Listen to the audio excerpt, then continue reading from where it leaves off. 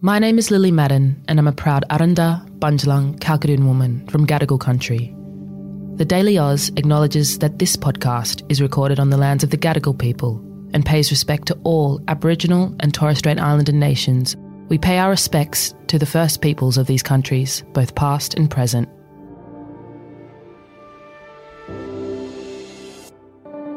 Good morning and welcome to the Daily Oz. It's Monday the 17th of July. I'm Sam Kozlowski. I'm Zara Seidler. The Union for Hollywood Actors has gone on strike for the first time in 43 years. 160,000 performers from TV and film will now join scriptwriters on picket lines as production of TV shows and movies suddenly grind to a halt. What this effectively means is that Hollywood as we know it is at a standstill.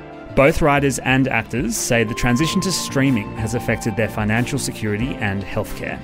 Before we get there, and I am very excited for Lucy's debut on the podcast, there was a by-election on the weekend. The Coalition have retained the Queensland seat of Fadden after a by-election on Saturday, following the resignation of former Minister Stuart Robert. The Liberal National Party will hold the seat with about a 2.4% margin, which is a 7.6% reduction from its previous margin of 10%. Cameron Caldwell will be the new member. The US Federal Trade Commission has launched an investigation into ChatGPT. The Washington Post says the commission will examine if its owner, OpenAI, has engaged in deceptive or unfair practices. It will also look into ChatGPT's capacity to generate false information. Nearly 1/3 of the population of the US are currently under heat warnings after record temperatures were documented across the country. An all-time high of 48 degrees Celsius was recorded in Arizona, with Las Vegas nearing its all-time high of 47 degrees. It's predicted to hit 54 degrees in California's Death Valley in the next few days, which would be one of the hottest temperatures ever recorded on the entire planet.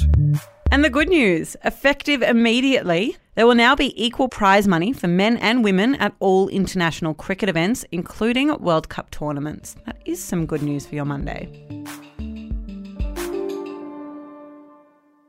Lucy Tassel, welcome to your podcast debut. Thanks for having me. It's so fun to have you in front of the mic because you actually work on the podcast every single day behind the mic. You're our full-time fact checker. So you are the last line of defense before something goes out on TDA, whether it's on Instagram or newsletter or podcast, to make sure it's actually true. But today you're on the pod because you live and breathe this topic. What are we going to talk about today? Today we're talking about the actors' strike. I love this story, and I would say that if you are the sort of person like me, someone who loves movies and TV and is interested in how they get made, this is the biggest story of the week, 100%. Set the scene for me. When did this strike begin? This strike began Thursday midnight LA time, so early Friday morning our time. Right. And in London, at the UK premiere of the upcoming film Oppenheimer. That's the Chris Nolan film, right? That's right, which I'm very excited to see. At that premiere, which was about 5 p.m. last Thursday, London time, the actors were starting to get nervous on the red carpet because they knew that the strike was about to happen. They were being asked questions by journalists about, will you support the strike? How do you feel about an actor strike, and when do you think they might see a resolution to it? Because I know it's kind of ominous at this point. Well, I'm not in the room, so I can't say when you see a resolution to it, but I got to say that, collective bargaining only works if the collective is involved. Uniformly, the actors in that film said yes, because they are all in the Actors Union, which is called SAG-AFTRA. It's a very powerful employment body. Pretty much any Hollywood actor you've ever heard of is in SAG-AFTRA. One of the actors in Oppenheimer, Matt Damon, who we would all know, said that he was really keen to support the strike to help out lower income actors. What we would be striking for if we strike is unbelievably important. We ought to protect the people who are kind of on the margins. So the actors, once the strike was authorised at midnight LA time, 5 p.m.-ish London time, the actors walked straight off the red carpet. Wow. And they didn't stay for the movie because one of the conditions of the strike is that you're not allowed to promote anything. No more promo appearances for that film by the actors. So the director of the film, Chris Nolan, inside the theatre right before the movie started, he had to kind of explain to the audience, normally the actors would be up here with me, but they've just walked off. They're going to go and start preparing their picket signs because they're now on strike.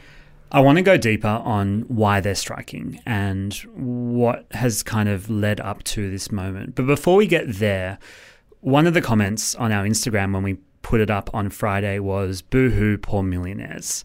And there's this sense of, why are we spending time on this podcast talking about changing rights and contracts for these multimillionaire actors? Why should we care about this story? I can totally understand that perception because for most of us, our only understanding of the people in show business would be the big stars, would be your Margot Robbies, your Matt Damons, your Ryan Goslings. All of those people are just a tiny fraction of who the Actors Union actually represents, though. So SAG-AFTRA represents 160,000 people. So that includes actors, that includes some radio personalities, dancers, stunt people, extras. Well, we don't call them extras anymore. They're called background performers, I learned recently. Very cool. Puppeteers are included on SAG's website. I was very charmed by that. But that's a huge number of people, a tiny fraction of whom you would know, who would be big names. But anyone who makes from $100 for a day on set to $100,000 for a day on set are all covered by SAG, and they're all impacted by industry changes, and they're all on strike together. So we have this moment in London where actors literally walk off the red carpet because this strike has come into play. Now give me a sense of what the strike is actually in relation to. Why are they so angry? There's two big things that I would say this strike is broadly about. So the first one is the rise of streaming. The second one is AI.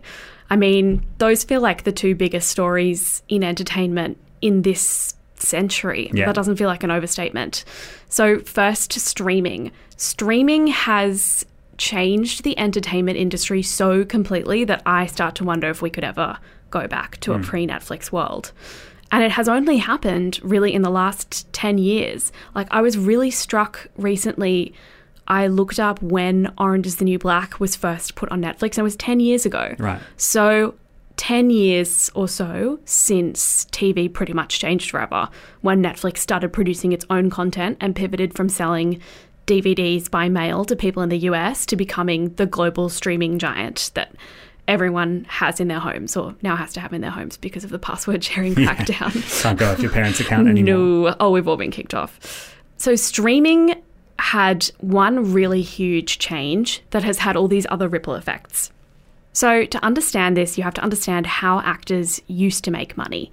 For example, say you're Jennifer Aniston on Friends. You're on a long-running major TV show that produces 22 episodes a year for 10 years. You might work 30 weeks out of that year working on that show. Yeah. Anytime that you're not on the set of that show, you're getting paid for the episodes being aired on TV. In streaming, that's not necessarily how it works. When those early streaming shows were being made, the contracts for the actors were set up under an old contract system that was designed to cover things like short YouTube videos. Right. Where you would pay an actor who was in the union to appear in your short YouTube series. Which I guess was the closest thing to it at the time. Yes, that contract was not set up for the Netflix world because they didn't know what that was going to look like. Yeah, of course. But that leads us to an ongoing problem where someone like Jennifer Aniston still makes a huge amount of money from Friends being played on TV and a small amount of money from Friends being put on streaming platforms. But if you are, for example, an actor from Orange is the New Black, which ran for 6 seasons on Netflix, and you're in pretty much every episode of that show, you're only getting paid the small amount that it was agreed was fair under the original streaming content contract. So one of the actresses from Orange is the New Black, Kimiko Glenn, posted a video to Instagram where she shared her residuals for 44 episodes of Orange is the New Black. Oh my God, I'm about to be so rich. And it amounted to about $27. What? And one of the ripple effects of that is that because, as we all know, the American healthcare system is very complicated, to say the least. Many people's healthcare is tied to their employment. Right. That is true for actors in the US. So if you're in SAG, you have to earn a minimum of $26,000 in order to access healthcare. Which is obviously harder to make if you're a streaming star or a streaming professional now than it was for TV. Exactly. Now let's turn to AI. So AI is the other destabilizing factor that is being incorporated into these contract negotiations. What's the core issue here? So this relates back to background actors that we touched on a little bit before.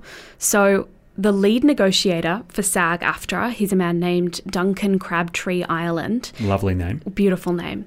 He said that the studios pitched SAG an offer in their contract negotiations relating to AI. They proposed that our background performers should be able to be scanned, get paid for 1 day's pay, and their company should own that scan, their image, their likeness, and should be able to use it for the rest of eternity in any project they want with no consent and no compensation. So if you think that's a groundbreaking proposal, I suggest you think again. That really speaks to a major ongoing issue. If that were to become the case, where background actors could be paid for 1 day's work and their likeness used in perpetuity, not only is it concerning because the studios wouldn't have to ask for people's consent to be used in the background of any scene imaginable, it also takes away like the bottom rung of the ladder. Yeah. It's just that much harder to get into the industry. Major actors, people like Leonardo DiCaprio, got their start as background actors. So that's a major concern that SAG-AFTRA has to protect its actors. So essentially the actors are asking for more compensation and a bit more security around their jobs to account for these huge changes in the landscape. What are the media companies saying in response to all of this? So the rise of streaming has also had impacts on major media and entertainment companies. Sure. It has impacted their short-term profits. There are things that it is much more expensive to do in the streaming landscape, like, for example, run a streaming platform. If you're a movie studio that previously was just releasing movies, running a streaming platform, hosting content, producing original content that goes on, all of these things incur costs in a way that's more complicated than simply we make a movie, we release a movie, we get our ticket money back. That is added to the cost of living crisis has meant a lot of people pulling their subscriptions from these various streaming services. So what do you think is going to happen now? I mean, we find ourselves in somewhat uncharted territory. What will the next couple of weeks look like? It's a very interesting position to be in. So the writers have also been on strike since May. So actors and writers are on strike at the same time. That effectively means almost nothing can be produced and made.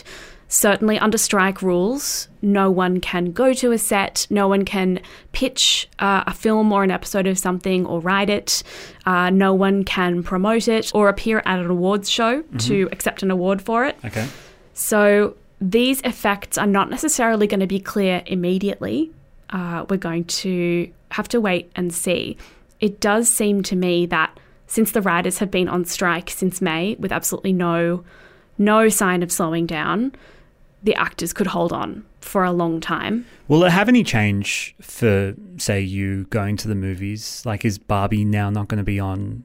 Barbie's fine. Barbie's locked and loaded. It's Okay. just that we won't be getting any more Margot Robbie and Ryan Gosling play with puppies interviews because they're not allowed to promote it anymore. I see. But Barbie's going to come out.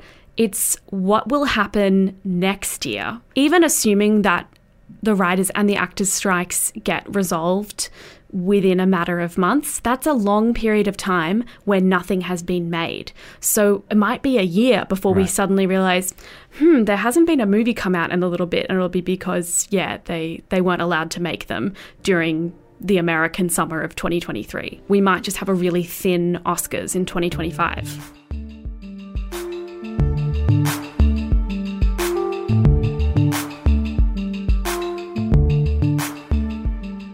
Thanks for listening to this episode of The Daily Oz. We have loved seeing your feedback on Spotify. Please keep it up. It tells us what you want more of and what you're loving so far. We'll see you again tomorrow.